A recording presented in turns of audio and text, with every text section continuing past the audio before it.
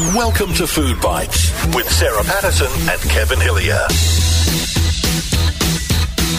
Hey, and welcome to another episode of Food Bites with Sarah Patterson, and I'm Kevin Hillier. You sure about that? Who the bloody hell are we? No, I'm not sure about that.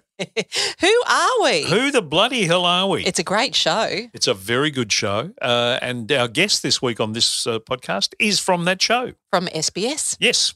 It's a three-part series. It basically is three different versions or three different points of view of some of the historical parts of the history of this country. And our guest this week, you'll know him so well, John Safran.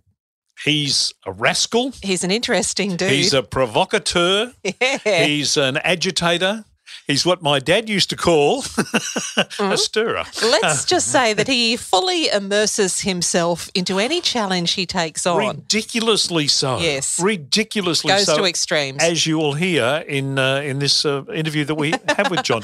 But Who the Bloody Hell Are We is basically John does the Jewish history of Australia and has a look at some really interesting people involved in that. Yes. And then Cal Wilson looks at the New Zealand and Islander Another part of the Food history. Bites guest of recent times. A previous Food Bites guest and a future Food Bites guest in Adam Liao is the other one who looks at the Chinese and Asian parts of Australian history. Come on, Adam. And they rewrite history. Well, they don't rewrite it. They just tell it the way it actually should have been told. The other thing worth mentioning about this episode and John Safran is that he did recently write a book beautifully named Puff Piece. Yep. About the cigarette industry, but in researching that book, he's, as I say, he throws himself and immerses himself into the challenge. He certainly did this to his own detriment, it seems. You will find out as we now present for you John Safran, our guest this week on Food Bites. You're listening to Food Bites with Sarah Patterson and Kevin Hillier. John, thank you so much for being a part of our Food Bites podcast. Is this the first food-related podcast you've done? I did, with my last book, Puff Piece, which was about the big tobacco getting into vaping, I did have a food writer interview me, and her point was that in my book, I was having a lot of discussions over meals, and I was like almost using food in a manipulative way because to get the other person at ease. And so I was like a jerk, basically. Even though, like that wasn't like if I was doing that, it was subconscious. But it was true when I look back upon the book. That like when I was talking to people, especially people there where it might have been a confrontation or whatever, it was like it was over food. So you're the second one is what I'm getting at. Using food for manipulation purposes. That must be the first example of that. John, first up, just to establish, you are a Melbourne boy, grew up in a Jewish household. I'm really interested to know some of your early food memories. Oh, definitely the smell of Jewish food. Like we had a Sabbath meal every Friday night, and I also grew up with my grandparents, and they brought over Eastern European food. That was just the normal food for us. So it wasn't like just a once a year special occasion or Passover. It was, every week and sometimes every day. I just have Ashkenazi, I guess you'd call it, food, which is like European food, and probably a big crossover between non-Jewish Eastern European food like Hungarian and Polish and all that. But, it was very schmaltzy, which means there's fat in it, but like fat in a good way. And the other thing I remember about food is at my grandparents' house, because they escaped the Nazis, is they'd have the cupboard stocked with like just food, like in this psychological way of like, oh my God, just say we get locked in the house or something like that. Yeah. So like food kind of, food loomed large over, my childhood. What's your relationship with food now? Are you handy in the kitchen? I've got a bit of a love-hate relationship over like health and my weight and everything, and so Yeah, but I'm not really that handy around the kitchen. I do have like this one dish which is people will just go, isn't that a bit basic or whatever? But I remember my mother making it, so I find it comfort food, which is tuna in white sauce. I think it's what's Mornay, tuna with, mornay. Yeah, tuna mornay, and with rice, and I find that real comforting. But of course, really chubbying as well. That's my favourite comfort food as well. It's interesting talking about your health in general, John. As someone who I understand has never smoked in his life, you did actually take up vaping for research purposes for your book Puff Piece, and I understand that had quite a frightening, compelling sort of impact for you. Can you tell us what happened? Yeah, well, I like to get involved. If people know my work, I don't like being a fly on the wall. I like becoming part of it all. So I did smoke cigarettes and vape for about a year and a bit whilst doing the book. Like I was trying to get addicted because I thought that would make a good storyline, and I failed to get addicted. But I was trying out everything, and then I was jogging, and I was feeling this pain in my back, and I was just going, oh, that must be something to do with my spine because I'm some jarring thing and being a guy, I didn't really. I kind of just worked around it. I was going, oh, I won't jog up the hill anymore. But then, as time kind of rolled on, I kept on just adapting that I could do less and less, and almost like subconsciously, which sounds insane in retrospect. So, and especially these days, and I live, in Balaclava with the Eastern Kilda in Melbourne, so there's so much public transport, and you can just call for an Uber if you can't get public transport, and you can just sort of I just started sort of working around that I was finding it kind of difficult to walk distances, and then I just have to sit down after walking, and then but I just fall asleep and then wake up the next morning and just forget about it because everything was fine or whatever. But then just one time, I was quite close to home. I was out having a kebab. I only mention that, getting into the theme of your podcast with a friend. And I was so close to home that it was embarrassing to call for an Uber because it'd be I can't call for an Uber for half a kilometre, or you know what I mean? And so I walked and walked. I just kept on having to sit down, and I couldn't make it to my house, and then got up again, and I was like, okay, fine, I'll just go to the doctor's tomorrow. And so I went to the doctor's, and even though it was around the corner, I had to drive. And then I was explaining what I just explained to you to the doctor, and he's like, I don't understand why last night when you were walking you had to sit down, why didn't you call an ambulance? And I was like, and he sent me ASAP to a cardiologist who also asked the same question. He just could not believe I just wasn't ringing an ambulance or whatever.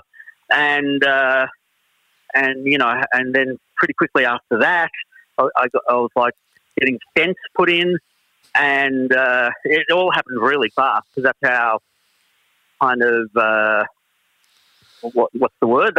How dire they thought it was. They were like, no, this can't wait. And then the cardiologist was just explaining that over the months, every time I was sitting down and having to recover, I was just basically brushing off heart attacks, mini heart attacks. Over months, I'd just been having a mini heart attack, but whatever, and just pushing on. Oh. And he did say to me, he said, because wanted to know about my lifestyle and asked me all these questions, and then came up, do you smoke? And I said, funny you should bring that up because I hadn't been smoking, but I'd just been researching a book. I'd been smoking and vaping pretty consistently for a year, and he was like, yeah, that's the straw that broke the camel's back.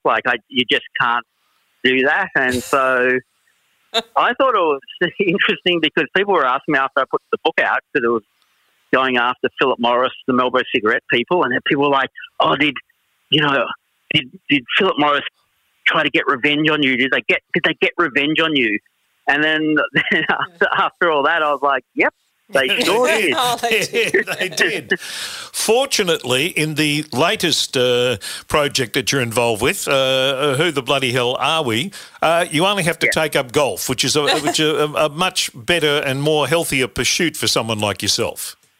It's true, but there's also food politics in it. Oh.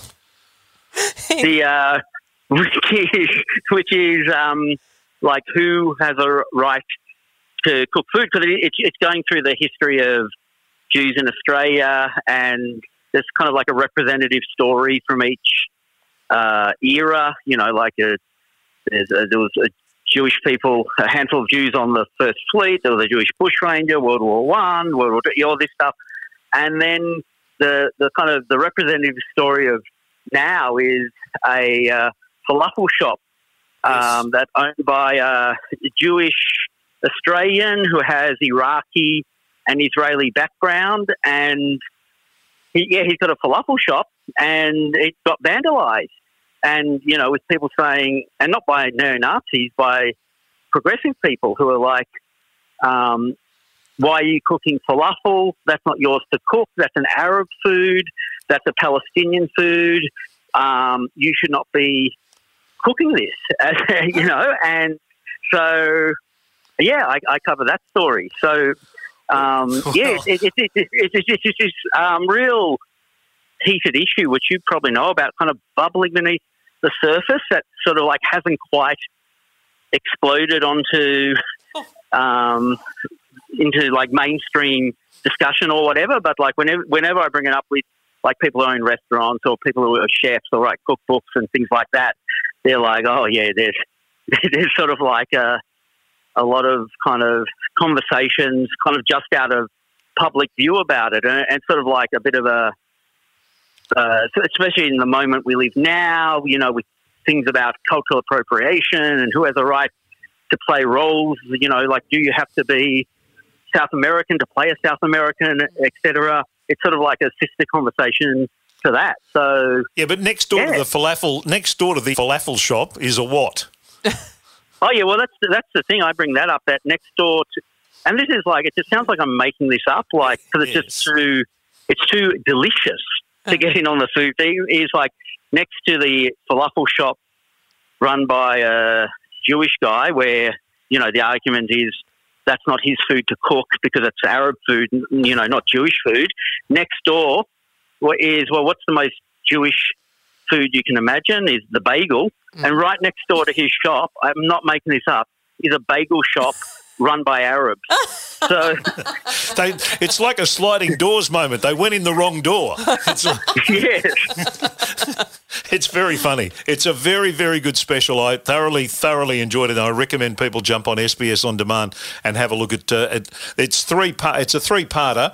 Yourself, Cal Wilson, Adam Liao. But your one's the one I've seen so far, and it's very good. The ending, and I won't spoil it for anyone, but the ending is bloody epic and hilarious. Oh, no, thank you very much for saying that, because, like, when doing it, it was just a bit curious to me, because it's definitely got, like, my humour and my voice and everything in it, but I guess it is, you know, a bit more of a documentary, but having said that, I think that's what I think, but I don't think that's what viewers think. I think viewers still think it's insane. And it's a bit like, I was thinking, I saw one review and they go, oh my God, the stunt at the end is amazing. And I'd forgotten there was even a stunt, because I was going, usually I have like 73 stunts in my shows, and this one has no stunts. But when it's a John Safran stunt, no stunts means, well, actually, there's still one stunt. Well, I mean, you have been synonymous with stunts over the course of your career, and from what I can see, you know, I reckon it takes a lot of courage and strength to actually go through with some of the stunts that you've gone through with. Are there any in particular over the years that stand out for good or bad reasons? Well, not really stunt, but like something I did that was immersive, that was kind of insane, is when I went to America. I was hanging out with this evangelical exorcist. So he's like a Christian exorcist who believes he can drive demons out of people. So I spent 2 days with him, and he's beating me with Bibles, and who the heck knows? Like like people were like, "Man, you must have been hypnotized," because he probably did that, because he managed to kind of make me collapse, and I'm kind of out of it. And people were like, "Oh my God, did he like put some drug in the water or something like that?" And but I think he maybe just hypnotized me. He either hypnotized me or exercised me. But it's kind of like pretty. It's kind of it's quite an experience, and like a unique. Like most people won't have that experience of being beaten with Bibles and exercise. So that, yeah, I definitely remember that as a kind of a fun adventure. What about Ray Martin's garbage tin? Yeah. Well, I've sort of like tried to break bread with him, to get on food theme again, but he's still bitter and twisted about that. Where, yeah, because his show, A Current Affair, they did a special that kind of like reflected what they did more generally, which is kind of make people, make people look guilty and stuff. So there was like this family of young people in it who The Current Affairs were trying to paint as like they're just lazy and they don't want to get a job, even when they're being offered a job. And it was kind of meant to reflect on young people and how dodgy young unemployed people are, according to A Current Affair. Anyway, so I kind of did a thing where I turned up to Ray Martin's house pretending to be just a reporter, and he's still home at 11 a.m. And so I'm pretending to be outraged, like mirroring his show's outrage. It's like lazy people. Like where I go, it's 11 a.m., Ray. Why are you still at home? Oh. Your average Aussie battler, he's at work by now. And so, and he's getting really angry with me and defending himself and saying, "Oh, I was at work till midnight last night," and all this stuff. And then he shoves his hand on the camera lens and does all those kind of classic things that victims of current affair shows do that make the person look guilty, because it's like, well, why is that person putting their hand on the lens? And that's exactly what Ray Martin did to me, and it kind of showed that it was pretty easy to make anyone look guilty, even the host of a current affair, because like obviously I didn't like literally think he's lazy, and like obviously it's like I'm sure he does work really hard, and I was just sort of like trying to goad him, and yeah, I think that's what that kind of particular little stunt demonstrated, that maybe when people look guilty on camera because a news crew's shoving cameras in their face, maybe there's something about that evokes people to give that reaction. If even the host of a TV show that does it himself. Yeah.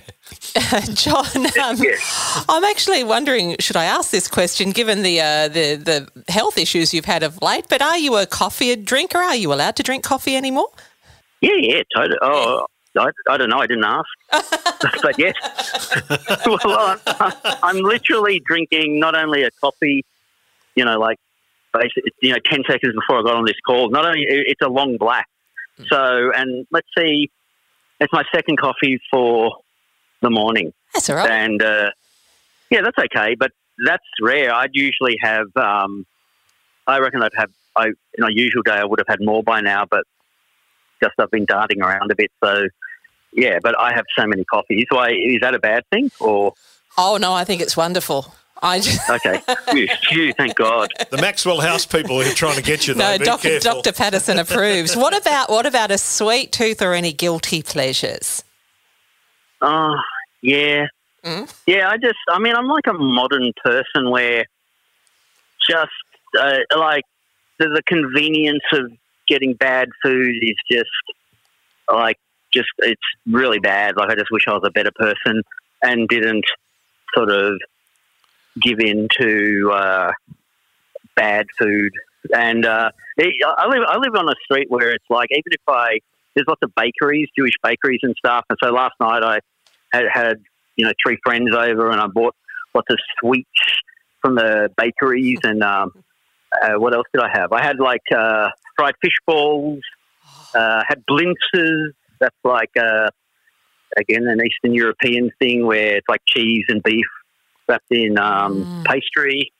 And, yeah, but at least you're kind of having food, like you feel, it's probably as fattening as a pack of Twisties, but you feel a bit more cultured than having a pack of Twisties.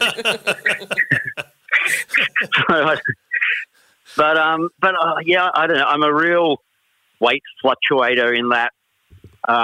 Like if I'm doing a project and I know I'm going to be on TV, like I'm quite good at kind of spending a couple of months just exercising really well and eating really healthily, and like I've just lost weight super fast, and then you just get slack again. And I know there's that thing where it's like, oh, it's bad to lose weight that fast or whatever, but it's not really, because it's not like all I do is not eat bad processed food. Like I still eat, and so I basically just eat as I should be eating all the time, but I can only motivate myself to eat in a correct, healthy way when I know I'm going to be filming a doco or doing and all that kind of stuff.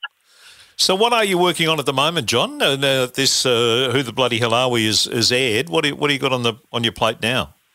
Well, I just spent a month in Los Angeles and New York researching for my next book. So it's my next book after the Philip Morris one. So it's going to be my fourth book, and it's top secret. And I'm not saying that to be deliberately like elusive or evasive or anything like that. But I've just got to, there's just certain secret parts of it that like I just can't talk about. So that's the thing I'm in the middle of at the moment. But hopefully I'll also be doing another documentary, because I think people, whenever I do a book, at the end I get so many people going, well, why did you do that as a book? Why did you film that and stuff like that? And so, fine, okay, cool, I'll respond to the market. And so hopefully I'll be also doing a doc next as well. Beautiful. Well, thank you so much for spending some time with us on Food Bites. I really appreciate it. Who the Bloody Hell Are We is on SBS On Demand. People should check that out. It's very, very funny. As I said, the ending is terrific. And any documentary that highlights the existence of Teddy the Jew Boy, the well-known bushranger, is well worth watching. Thank you. Good on you, John. Thanks for your time, mate. Thank you very much. Okay, bye-bye. You're listening to Food Bites with Sarah Patterson and Kevin Hillier. Who the Bloody Hell Are We? The SBS three-part series. It's up and about now, so you can have a look at SBS or SBS On Demand. I ask myself that all the time in this between household. Those wonderful Danish cop shows that they've got and those Scandinavian adventures. Who the hell are we? But who the hell likes their milk? This is the question in the food poll this week, because I've given you 4 choices. Not 1, not 2. I've given you 4 this week. Well, let's go through them. There are 4 fabulous choices. There's clearly cow's milk. Cow's milk. Coconut milk. No. There's no coconut milk. What was the other one then? Almond. Yeah. Rice milk. Oh, rice milk. Yes. And there's one other. What's the other one? What is Soy. the other? Where'd coconut come from? You completely threw me off kilter with that. So let's see what the people have to say. We'll start off with Artie Stevens, who says, I have tried the alternative milks, in inverted commas, and I can't stand them. Yep. I'm happy with cow's milk. Amanda says, would be terrible for my career if I went with an alternative to cow's milk. Yes. Alternative milks are vomit emojis. Yes, Amanda is a good Gippsland girl and she works in the dairy industry. Yes. Yep. Stephen says milk comes from udders, so therefore please give it its real name. Nut juice, bean juice, and sap. Yep. That's literal, but it's quite bang on. The doc says, Joe Garris says, cow, the others aren't milk. Oh, doctor says. Muriel says, well, she's given us pictures of 3 little cows. Pete Tanowski gives us a couple of lovely little emojis of cows, a smiley face and a moo cow. So he's for the cow juice. Joylene says cow's milk 100%. Old Croaky says the real deal, full cream cow's milk, not fat reduced, light or skim. Good luck for anyone trying to milk the options. Go with that. The full cream is the go. Yep. Sue Landry, another person, dairy person from Gippsland. Yep. Definitely cow. Steve Bastoni is not a dairy person from Gippsland. He says with his coffee, he likes almond. He says, milk is not for adult humans. If you're over 14 and you still drink cow's milk, grow up. Oh. And then he says, come on, come at me. Come at me. Come on. Have a go. Miss Sandy Crack says, obviously cow's milk. All the others are juices. Nat Tabags says it's a moo for me. Wurzle Gummidge says there's only one milk on that list, and that is cow's milk. Terry Daniels says, out of that lot, cow's milk is just fine. I need it in my coffee. Yes. Rebecca says oat milk is my favourite. It's so creamy. Next favourite is soy. I hate almond, and I haven't yet tried rice milk, which was one of the options. Yep. Lena says soy. Silvana says cow's milk for me. Lisa Marie says almond. Cherie Dodson says cow and almond. Our producer, Steve Vicious, says, look, only one choice here. The other three aren't milk, so it's cow's milk, obviously. Joe says cow's milk. Coconut milk is okay with some Bacardi and pineapple juice. That's where the coconut milk came from. Joe introduced it. Yeah, but people do that. They just put their own options in. I wondered where the coconut, I couldn't remember. That's where it came from. Glenn Rodder says, well, Pato, I know how to milk a cow. But to milk those other things, do they have teats to milk? No. So it's the cow's milk for me. Daz Smith says, just the normal for me, thanks, with vodka and Kahlua. Hashtag White Russian. There you go. Rachel says cow's milk. Lauren says almond milk. I have a dairy sensitivity and soy milk just doesn't taste as nice. I think Kevin will agree with you there. Sue Hoskin gives us a moo cow. Leonie says cow's milk. Davin says almond for me. There you go. Lydia gives us 6 cow emojis. Fair enough. Karen Young says cow. Michelle Smith says lactose-free milk for her. And here is the voting. Coconut milk didn't get any. Sorry, Joe.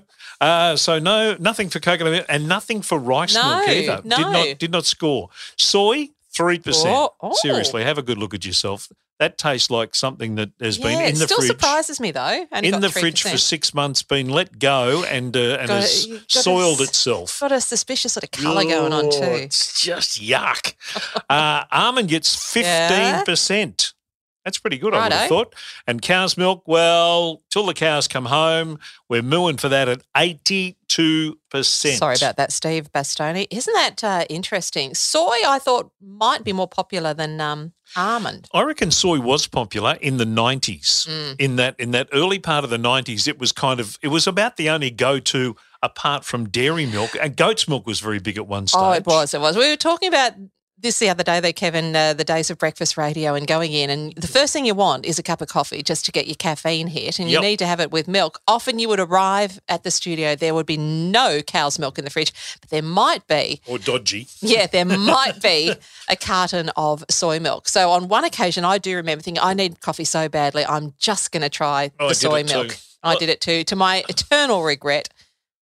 But remember we had Stephen Dennis on this podcast in the last year or so, and he said he is a soy milk convert. He said, I know how you feel, Kevin and Seva. I hated it too, but he said, now I prefer soy milk over cow's milk. You know, I reckon the person who gave me the soy milk when I had it and I actually spat it out in my coffee, I reckon it was Tom Gleisner. I reckon it was Tommy back in the D-Gen days at Triple M. I think that was all there was, and Tom used to have it on his cereal.